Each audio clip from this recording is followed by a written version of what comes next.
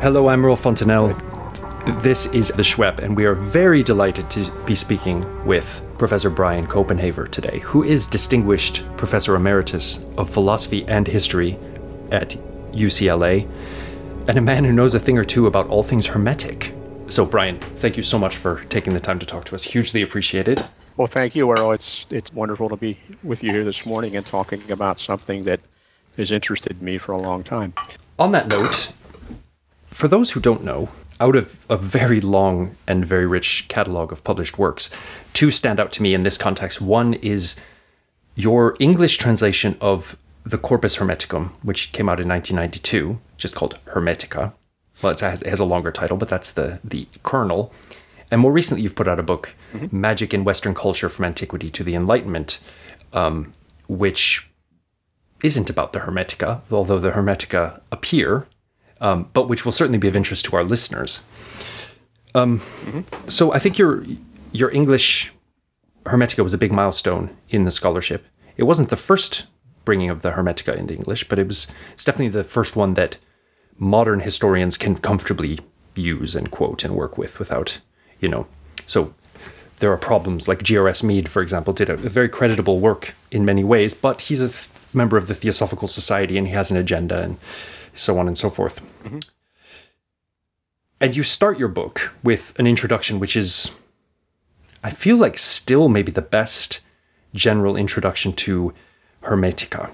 And you begin your introduction with Egypt. A historical look at Egypt from the Pharaonic period through the Persian occupation, the Ptolemaic, the Roman, East Roman, Islamic, the rise of Christianity. So what informed the decision to do that? Well, the practical decision was that I had written the introduction without those first two sections, and I was focused mainly on the background to the development of serious study of the Hermetica, particularly in the 19th and 20th centuries. But one of the people who read the book for the press, Tony Grafton, very wisely recommended that I add some material that would frame the Hermetica historically in their time and place. And so I did. So that's why I did it. And I'm glad I did, because I think that in the responses that I've had to the book over the last, it'll be coming on to 30 years. That's, I think, a part of it that a lot of people appreciate more than anything else. Some other people, the specialists, for example, are interested in the latter part where I talk about how this particular scholar in late 19th century Germany had this view, and some other scholar in early 20th century France had this view. But I think the putting it in its time and place, which in effect means putting it in Roman Egypt, that's been very valuable for some people, most people. I think it's very valuable. It's not that it was your idea to do that, but it has been... No. It's an idea that has come in and out of favor. The idea that there was anything Egyptian at all in the Hermetica was strongly poo-pooed by Festugière, who is a very important link in chain of scholarship. Although Reitzenstein had supported it, earlier. And then the pendulum swung back again. Yeah, that's right. By the time Festugière was writing, people who had his sort of background, who were expert classicists and just first-rate Hellenists and readers of Greek texts and manuscripts, they had been made, as it were, sort of gun-shy about the very idea of an Egyptian setting for anything, because, for one thing, Egypt belonged to the Egyptologists, and it was a very, very closed-off sort of specialization that nobody else really could venture into, mainly because of the language and the script in which the language was written. So classicists came to regard notions like Reitzenstein's about an Egyptian setting for the Hermetica as untethered speculation, and they were scared off, basically, by it, and simply weren't prepared to take the alternative seriously. And then, of course, after World War II, there was also a very, very strong development of scholarship about Roman Egypt, and particularly about the city of Alexandria. And that wealth of information enabled people like Mahay and Fowden, people who have done first-rate work on the Hermetica. It enabled them to see it in a very different framework. And the Nag Hammadi discovery comes in here too, because we now can integrate another big Hermetic tractate and some other bits and bobs that are sort of related texts into the whole corpus of Hermetica. And that's absolutely crucial. Of course, the Nag Hammadi texts were under such sharp scrutiny and were of such deep interest to people working on biblical religion, or Christianity, but also late Jewish religion, that it brought interest by those people to bear on these texts at a level that it hadn't seen before.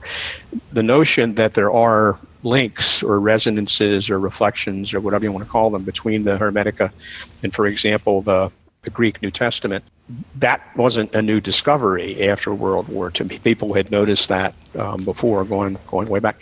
But it got a new kind of attention. You're absolutely right, because of these enormous archaeological discoveries, mainly Nag Hammadi, which uncovered Hermetic writings in the company of other writings.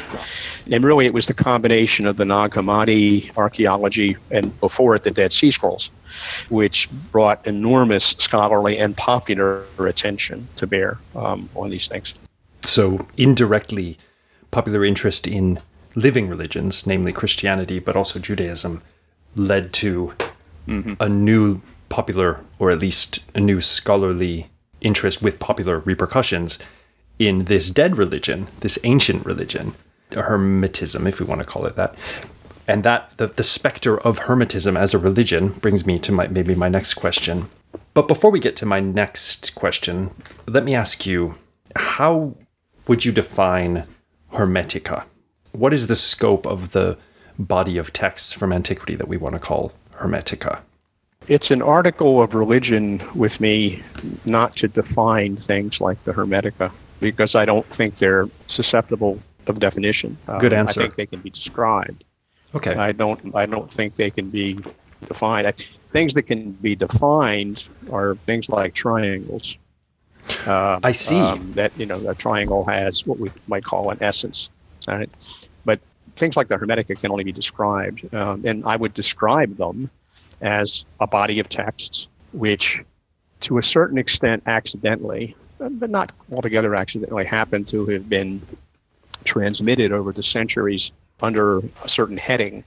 And the heading is constituted mainly by the names of a number of people, Hermes Trismegistus being the most important of them, but there are a number of others too. So it's a collection of texts. And once you say that, then the next step is to say, well, what are these texts about? I think the texts are mainly about two things. On the one hand, they're about what I would call popular devotional literature. Popular devotional literature in the same sense that if you walk into a church and you see a hymn book, that hymn book is an artifact of popular devotional literature, or a prayer book. It's not popular in the sense that a TV show is popular, right? But it's popular in the sense that it's meant to be used by non-experts. Right. What it's meant to be used by non-experts for is a certain kind of religious devotion. So that's one side of it.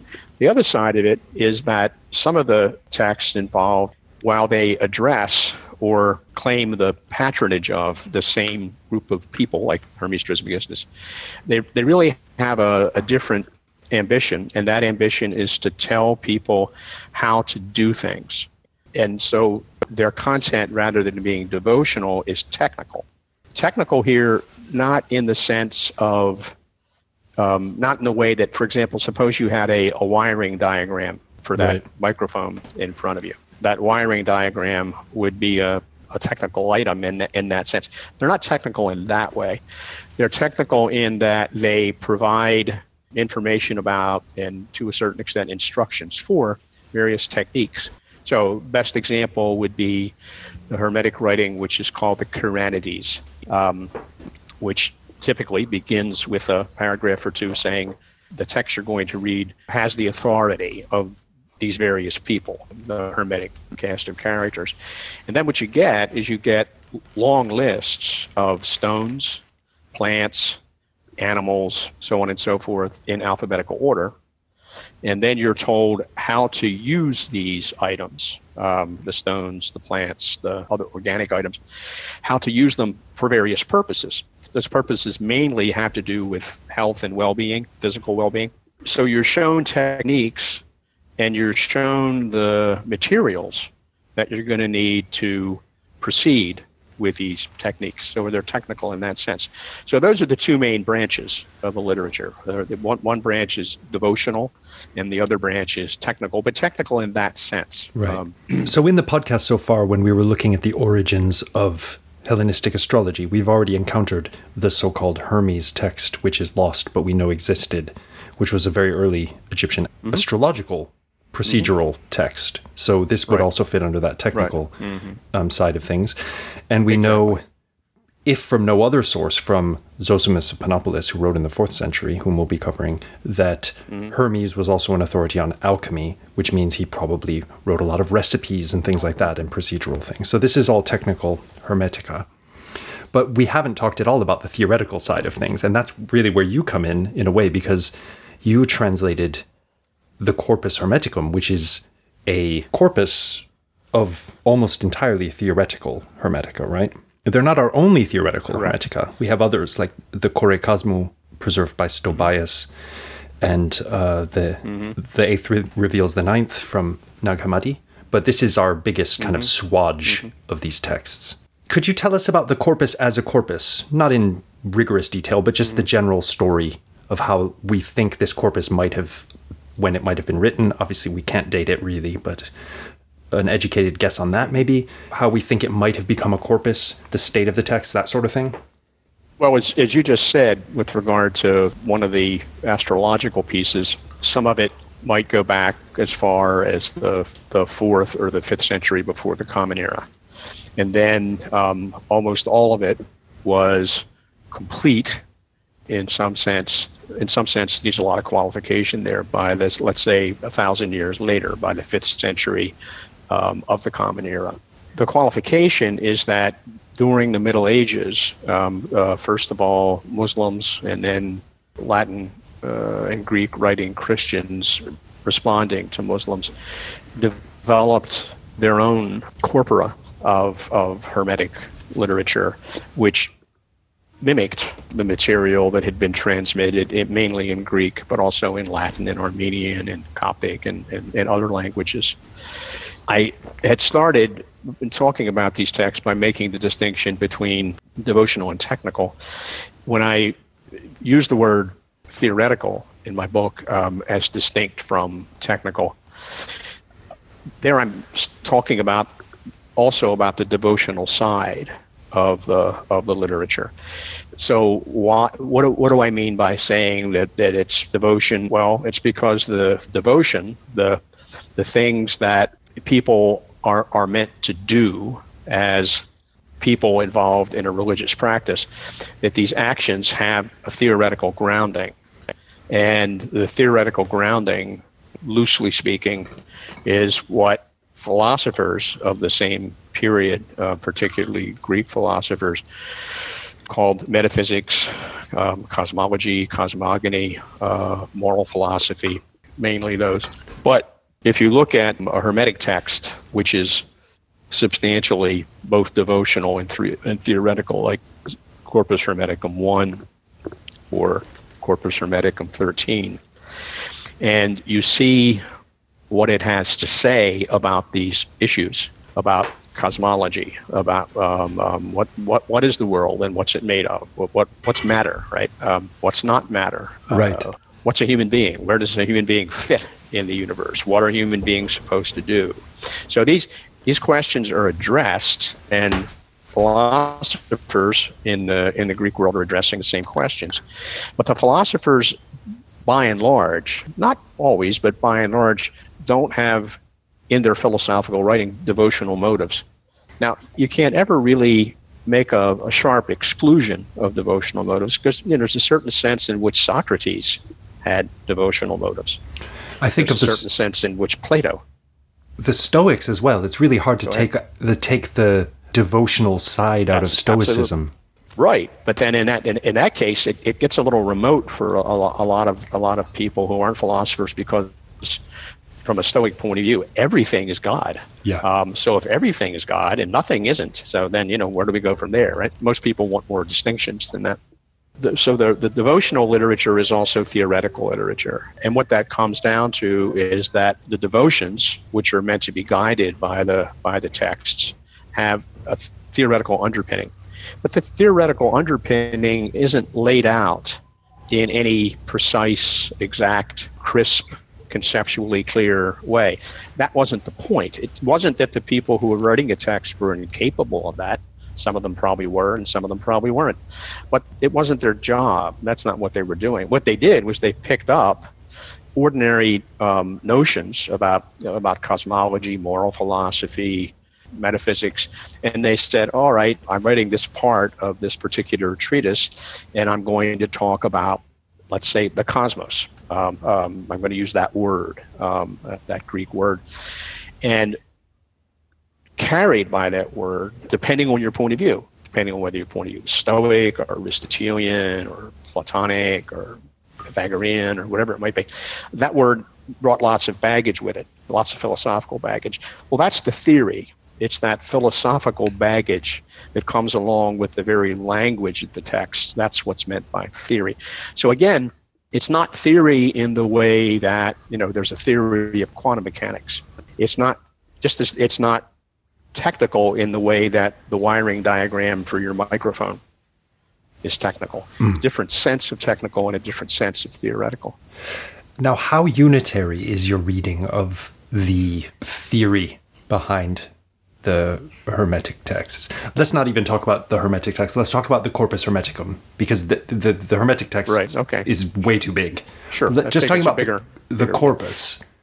Yeah. How unitary is your reading? For the corpus, it's not unitary at all. It fractures in a number of ways. It fractures mainly along one line of cleavage, and that's a line that divides pessimism from optimism. Okay. The pessimism or optimism is about the nature of the world and the place of human beings in the world. What's going to happen to me, and how hard is it going to be for me to avoid having bad things happen to me, right? So there are many texts in the 17 deriving Greek treatises which take a very dim view, which are very bleak and kind of hopeless. There are others which are sort of ebulliently optimistic, and this was one motivation for some of the early scholarship, late 19th, early 20th century scholarship on the Hermetica, to get excited about putting different texts into different categories in order to argue that they couldn't have possibly have come from the same place, that they had to have, in some sense, different origins. And that, in turn, motivated some of the resistance to seeing the texts as having any devotional content at all. Just as you were saying earlier about how Festugière reacted very, very strongly against the notion of an Egyptian setting for the Hermetica. At the same time, there was strong resistance to the idea that the texts were actually had devotional uses. Well, we have no idea what their devotional uses were, in the sense that we do have some idea about devotional uses for fragments of early Christian prayers. Because of the institutional survival of Christianity. We know where the catacombs are. We can go down there and look at them, but there's nothing like that physically, archaeologically, right behind the Hermetica. So we don't really know let's say we don't know if there were liturgies. We don't know what those liturgies were, right? We really don't have any idea. In connection with this body of literature, however, this body of literature in the larger sense, literature that in the late 19th and early 20th centuries, classicists thought of as like the Hermetica. And here I'm talking about the Greek magical papyri, which are technical in the sense they think of instructions for how to do things. Well, the most famous of these papyri, a papyrus which in the late 19th century was called the Mithras liturgy. And that's because it was read as literally a liturgy, a prayer book for rituals involving Mithras, right? Nobody could push the reading of the Hermetica that far, but some people pushed it pretty far in that direction, and there was a backlash against that. Despite that, I think if you look at them now, for me, it's when I read them, it's hard for me to see them as anything but devotional. Okay. They seem to address these beings who aren't human with certain motivations. These motivations have to do with, who am I? What's happening to me? How can I have good things happen to me, prevent bad things happen to me? What steps do I take in order to do that? Those questions seem to be front and center in the Hermetica, and one can easily imagine some of the text, like for example, the ending of Corpus Hermeticum 1, or the hymn that you see in Corpus Hermeticum 13. One can easily imagine those pieces of the text being used liturgically. Yeah. We have no idea whether they were, right? And they might simply have been literary artifacts in the sense that some, in literary traditions, plays have been written and regarded as closet dramas. In other words, they were never meant to be performed, but they were written, given a literary structure, as if they were meant to be performed. So these could have been like that. Nobody knows. Nobody knows the answer. Now, vis-a-vis this cleavage between the anti-cosmic pessimist Hermetica and the optimist Hermetica, which any reader of the text will see there, what do you make of Fowden's reading, whereby you can sort of iron out these apparent differences by looking at the text as regarding different stages of religious, philosophic, even maybe initiatory progress? That's a very plausible idea.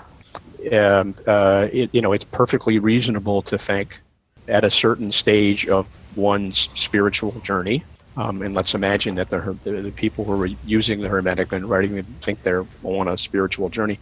At a certain stage, the news is really bad. Things are terrible. But then the whole point of the journey is to participate in some kind of process, achieve some kind of change, and then get to a better place. Yeah, that's a perfectly perfectly plausible story. It's a pattern, for example, that fits the Eleusinian mysteries, as far as we know, because of course we don't know much about them either, because they were secrets. But it's not anything. It's not. I think Fowden's idea is it's a brilliant idea. It's a very useful way of categorizing the text. But again, we just don't know. We don't know that the people themselves thought this particular side of let's say this particular number of texts as for initiatory purposes, and this other side for some other salvific purpose. It's not. We don't know that. We can't know that in the state of the current evidence. So, you like it as a plausible reading, but you don't think. Tell me if this is a good summary of your position. You like the reading. You think it's plausible and ingenious, but you just don't think we have enough evidence to say definitely right. Yeah. No, I don't. I wouldn't call it ingenious. Usually, when people like me call things ingenious, it means we don't believe them. Right. Yeah. Yeah. Indeed. No, what I called it brilliant, and I think it is brilliant. It's a brilliant book. And by saying it's plausible, I'm not trying to diminish it in any way. What I mean is that, it's as good a way as.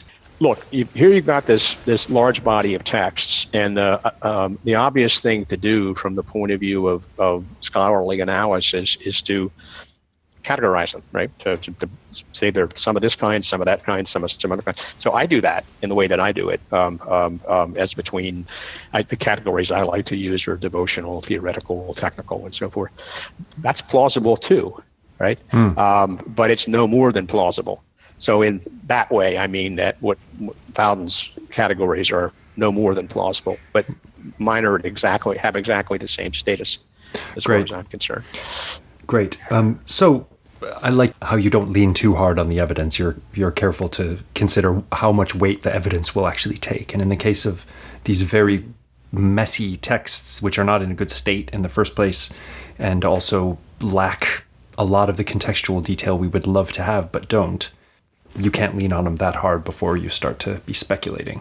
Now, there are other ways that you can sort the texts, but it doesn't. I think they have less to do with content than with form. Right, gotcha. So some of the 17 Greek discourses are more dialogic than others. There's, some of them are in some of them. There's a very pronounced, visible conversation going on between typically it's between an older authority figure and a younger student figure. Right. And this conversation happens. Sometimes there are more than two people. And in some of the treatises, that's either absent or almost totally absent, and they're presented more as just bald statements of devotional fact about the world. This is how I see the world. Now, in some cases, that's probably a matter of textual accident. Remembering that these texts, as they survived for 2,000 years in some cases, in a or at least 1,500 years in a manuscript tradition, or manuscript traditions. And one thing that happens in manuscript traditions is that the pages most likely to be damaged are page 1 and the last page, because they're on the outside. So if you had a text that was being transmitted as a manuscript, particularly for devotional purposes, and someone... So that it's being handled a lot, you mean? Being handled, yeah. And somebody owns it, right? It takes it back and forth from someplace. And then, that person dies and it's passed on to the person's children. And the pieces most likely not to survive are the first page and the last page. And what's on the first page, what you're typically going to have is you're going to have an introduction to the characters. Right. So the characters might not show up. And also they might not be, as it were, dismissed on the last page. So in some of the 17 treatises, you have a very, very strong sense of introduction to the speakers. Here they are, and then they start to talk. But in others, that's not as prominent. So some we have sort of quasi-titles. Now, titles are a bit dodgy in antiquity, but things like Hermes pros tat, so Hermes to tat. And that will have traveled in the manuscript tradition. And I would regard the titles as, except on the basis of really, really strong evidence of a kind that's very hard to come by, is almost always being artifacts of the text transmission. Right. And not of for example, you and I, when we go into a bookstore in the days when there used to be bookstores, we went into a bookstore, we'd pick up a book. And what we expect to see on up at the front of the book is a title, an author, etc., a title page. Well, that's a structure that had to be invented. It didn't grow on trees. Somebody had to do that. So if you look at Latin manuscripts, for example, before the invention of printing, 14th century and earlier, you don't see that. The first thing that you see on the front end of a manuscript is a thing called an incipit. The Latin word incipit, here begins. So here begins, et cetera, and then you've got the title of the book. Sometimes you won't get an author at all. The same thing with these Greek manuscripts. So when you have some of the manuscripts some of the text that survive, not in the 17 treatises that I translated, but in the Stobaeus fragments, which Cambridge has now published, as you know, which is very nice. Stobaeus, when he collected these, had a strong motivation to give these things headings, titles. Because that's the kind of book he was writing, an anthology. So he had a motive to talk about, this one, that one, the next one. So famously, the title of one of the pieces that he collected was Kore Kosmou. Now, whether that's his title or whether he got it from someplace, I don't know. But I'd say in general, it's a pretty strong rule of thumb to be suspicious of titles of texts. Yeah. Because there's a very, very strong motivation to add them in the process of text transmission. And that strong motivation is, of course, part of the impulse to categorize them. To, say, whoa, I think these texts are about that, and I think these texts are about something else, so I'll use this title. I wouldn't put very much weight on the titles at all. And in a way, they tend to be more like a dramatis personae than a title if we want to use a play as an example. So Shakespeare's Hamlet has the title Hamlet, but then it has a dramatis personae, which is who's in this play. Duck, Right. duck, duck, duck, duck. And that's what these titles tend to be. Some of them are like that. Yeah, in fact, the titles that we have for some of them are just in the form of X to Y. Yeah. Meaning that X is talking to Y. Now, some of the other titles, I think, have a stronger argument for authenticity, particularly the title of Corpus Hermeticum 1. The Poimandres. Poimandres. And the reason for that is that nobody really knows what it means.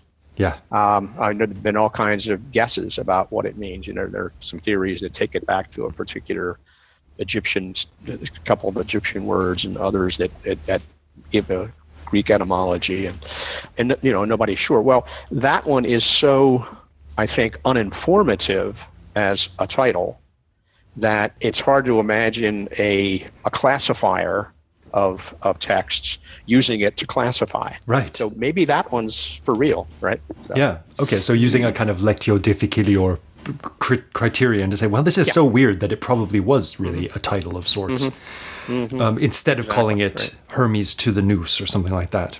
Okay.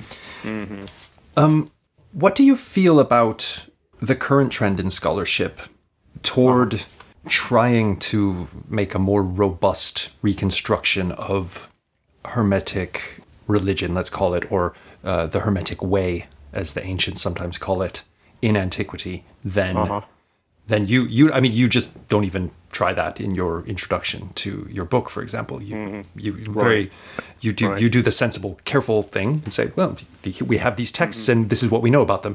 But there have been a number of recent attempts to try to get into the way of this, let's call it spirituality, behind these texts. So I'm thinking of Christian Bull and Anna van der Kerkhove and others. What do you make of these? Yeah, my attitude toward such efforts is to say, hooray, I'm glad that people are trying to read the texts in new ways, because that's always, that's what scholarship should do. We should try to read the text in new ways. My sense is that kind of reading of these particular texts could only make progress in one of two ways. First way, we'd have to discover more new texts in the way that, for example, Mahe used the Armenian text and the Coptic texts. That caused a lot of progress. So that could happen. And as far as I know, it hasn't. The second thing, and I think more likely in this context, what we're doing is we're talking about liturgy, I guess, is archaeology. The archaeologists could dig up things which, through various lines of cause and effect, could be related to somebody could dig up a little room someplace in the delta of Egypt or farther south, and in a little room you could find an image of Thoth, and you could find a certain prayer, and then the room would be set up in a way where its functions from an archaeological point of view would be liturgical. So that could happen. But I think it would take the one thing or the other, or both. You'd have to either have substantial new evidence of the textual side, or you'd have to have substantial archaeological evidence, or both, in order to make a really strong statement of that kind. I think it's short of that, it's perfectly reasonable to take the material that we already have, the texts as they stand, and to read them in a different way. Because I think only by reading the texts from many different points of view are we likely to get to a better understanding of them. Think about Plato's dialogues. You had these 36 texts, which had been read now for 2.5 millennia almost, and they've been read in wildly different ways, and have been understood to say wildly different things, and that's been productive. It's the learned back and forth over time that pushes the enterprise forward. So I think that can happen with the Hermetica too, especially remembering that these are texts of approximately the same vintage. They've been around since late antiquity, and that's a long time. And so they're texts of the kind about which one can achieve long-term perspective. A little while ago, for example, you mentioned something about the Stoic content. of the text, and the Stoic content of the text is quite visible and obvious. Well, we know a lot more about Stoicism in the year 2020 than we did in the year 1820. We just do, right? And as that progress continues, then I think for people to want to read the text in the way that you're describing, I think it's a perfectly productive and natural thing to do. I also think that the motivation it almost speaks for itself, because if my reading of the text is correct, and if they are predominantly devotional, as I think they are, then it makes sense to ask, well, what was the devotion? Yeah. And that means looking for liturgy, or liturgies, more likely. Liturgy. That's what devotion is when it's a public practice, a communal practice. Now, that's a very interesting question. The devotion, yes, because the devotion doesn't have to be collective. It can be private. It can be individual. Then you don't need a liturgy. And I wonder to what degree, especially late antique as we are in our thought world, and also taking into account that the Hermetica themselves refer to the kinds of sacrifice that are acceptable occasionally to Nous, to God, as being a sacrifice of Nous, right? Which strikes me as being something internal, strikes me as being something contemplative, perhaps, rather than killing a bullock in the public square, which had been the sort of. Sure. So there's that going on, which then opens the door to something a bit more private. I'm not saying not social in some way, but it doesn't. We don't necessarily have to think about a congregation, which obviously, Festugière sort of overdid that when he said, well, there was no congregation, so therefore it's not religion. It's a kind of something else. But that's not true, right? Because we know that a religion. So was he saying it from a Roman Catholic point of view? I think so. He was talking about an ecclesia in a very specific sense, and then saying there is no ecclesia of the Hermetists. So therefore, but it's like, no one's saying that there is. There could be something else going on. Right.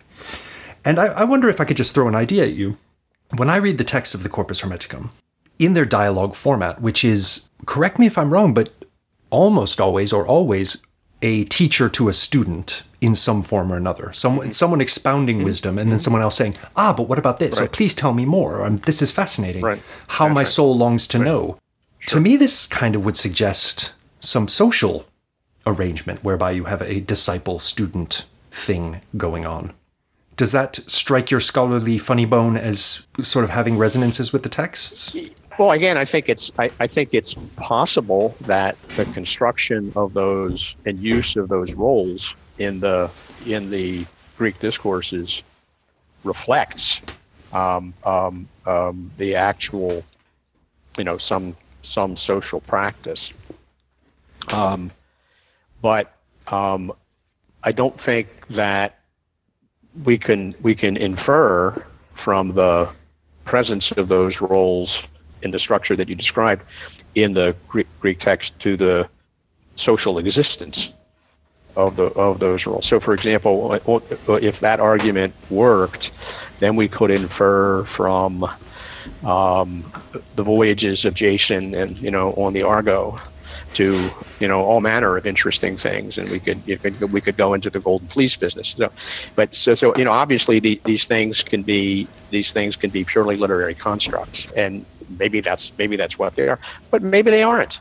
And again, on the evidence we have, we can't know. On the other hand, what we can know is this: that there's a good deal of dialogical literature in the relevant languages, especially Greek, outside the Hermetica. Yeah. So if I'm literate in Greek, and I'm writing one of these texts around the time they were written, then I've got lots of models of text where there's a teacher, there's a student, and there's a conversation. Plato's Dialogues, for example. Yeah.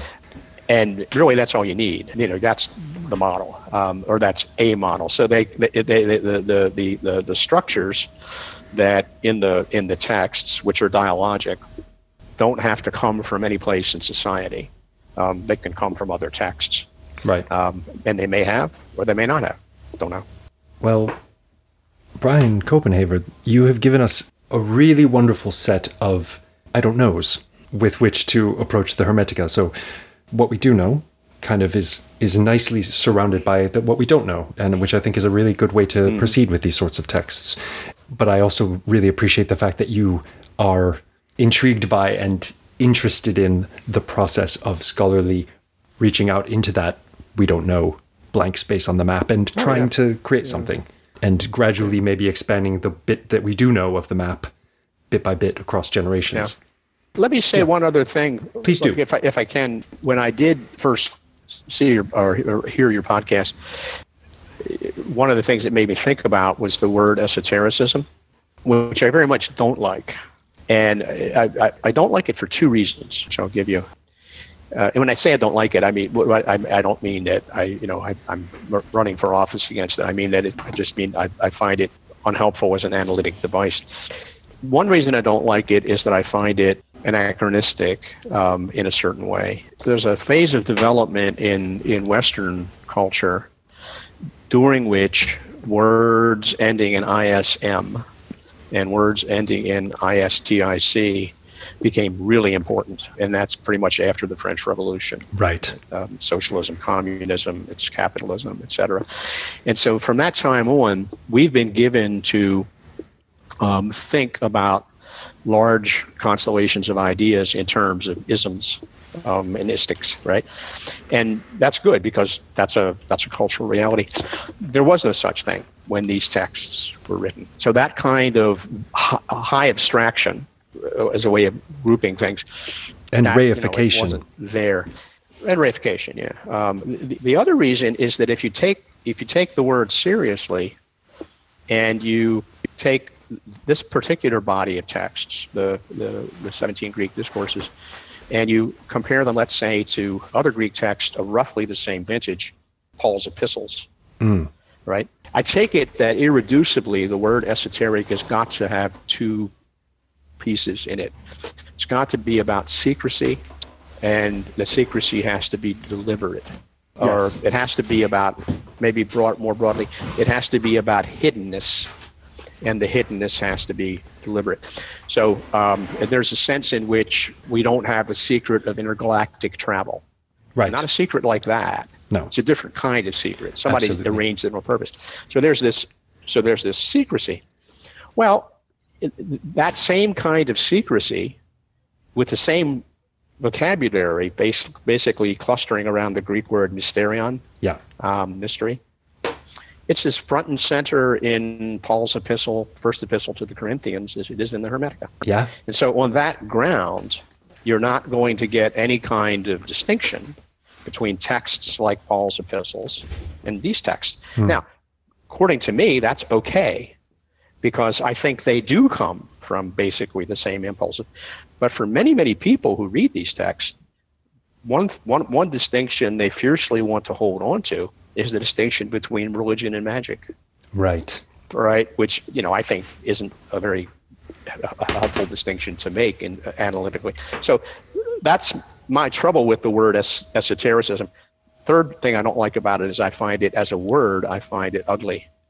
I'll buy that. Aesthetically unpleasing. Esotericism. Well, so just kind of responding to all those objections, which I find all, perfectly sensible. The last one first. It's too late for me to rename the podcast now. I think. Oh, no. Esotericism. You didn't invent this. You picked it up from Walter Hanegraaff, right? Walter Hanegraaff, but going back, I think, to Antoine Fèvre as the scholar who really put Western esotericism on the map. I think he said esoterisme. Yeah. He didn't say esotericisme. He said esoterisme. Exactly. If I'm not mistaken, right? He also would say hermetisme rather than hermeticism. Which is a little less... Exactly, which is a little less ugly, according to me. I'll buy that. That's not important. Well, it's aesthetics matter. But the fact that this historical field of inquiry has been founded in sort of the latter half of the 20th century has been hugely fruitful for the kind of religious research into the history of religions and philosophy and science and magic that I'm interested in, despite the fact that I don't think Western esotericism exists as a historical object. The approach, and this might be of interest to you, there's actually a glossary on the Schwepp. It's a very little unknown kind of dusty corner of the website. And if you look at our working definition of esotericism, it says see esoteric. And we define the esoteric as really a kind of speech act. So if someone is talking about a qualitatively higher form of knowledge, now in the Hermetica, this is either going to be called, in the theoretical Hermetica that you've translated, this will be called either nous, noesis, or gnosis, for the most part. But talking about it simply with rhetorics of hiding and revealing. I mean, if we look at a text like the Apocryphon of John, any text that's calls itself Apocryphon, the hidden book, the secret book, with many of these texts, we have no reason to think they were secret in any kind of social way. That they may well have been literally open. Nevertheless, I would call that they undercut. They undercut their own secrecy, right, just by being books. So for me, that is an example of the esoteric in action. The esoteric isn't necessarily, and often is blatantly not about actually hiding anything.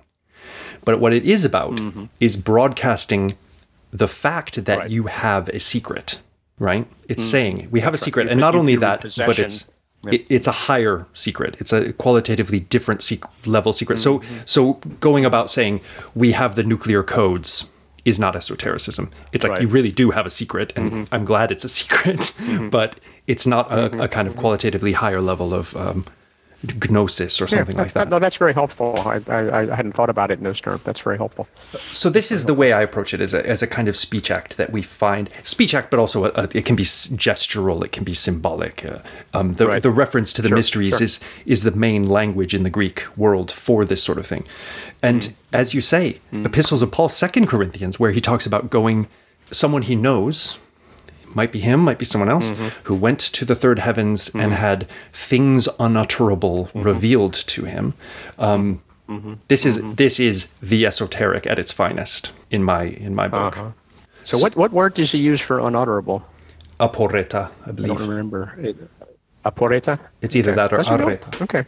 Yeah, areta, because that word, not aporeta, but areta, becomes a very important word later in it's the word that eventually in Latin, perversely, becomes occultus, even though occultus is about seeing and areta is about hearing.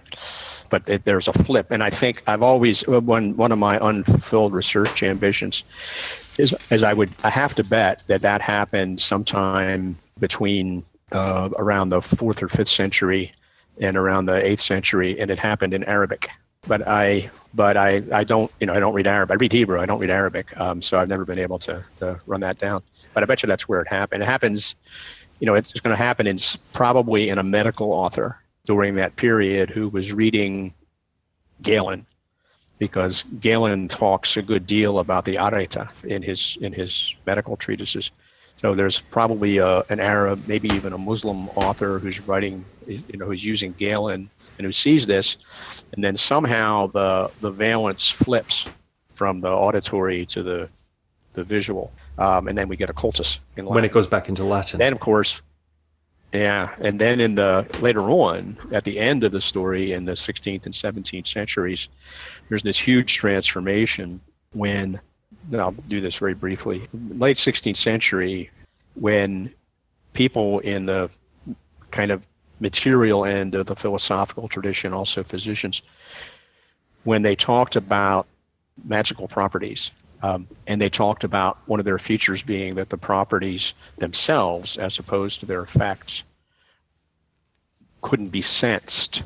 Right. The sense that they focused on was haptic, touch. You can't feel them. And it was because of that. Well, because of hot, cold, wet, and dry.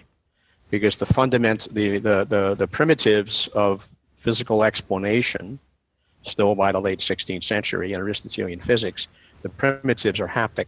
They're not optic. And then from that period, you get this huge transformation with Galileo and Descartes. And they don't care about haptic. They're very much about the optical. And for that reason, for them, the tradition of speculation about magical powers as being occult, to them, that was a big threat. Right. Because it had to do with their stock and trade, which was the visible as what was fundamentally explanatory. But that's a long way from where we were today, so forgive me. Right. No forgiveness needed for a jaunt through fascinating intellectual history up to the early modern period. Yeah. Brian Copenhaver, thank you again for this introduction to the Hermetica, introduction to the texts, introduction to the original context, as much as we know about it, and some drawing of boundaries of what we can say about our corpus hermeticum, in the narrow sense, the corpus hermeticum that you translated back in the day. Stay esoteric. Oh, Earl, thanks very much. Your Schweppes project is delightful, and it's great fun to talk to you about these things.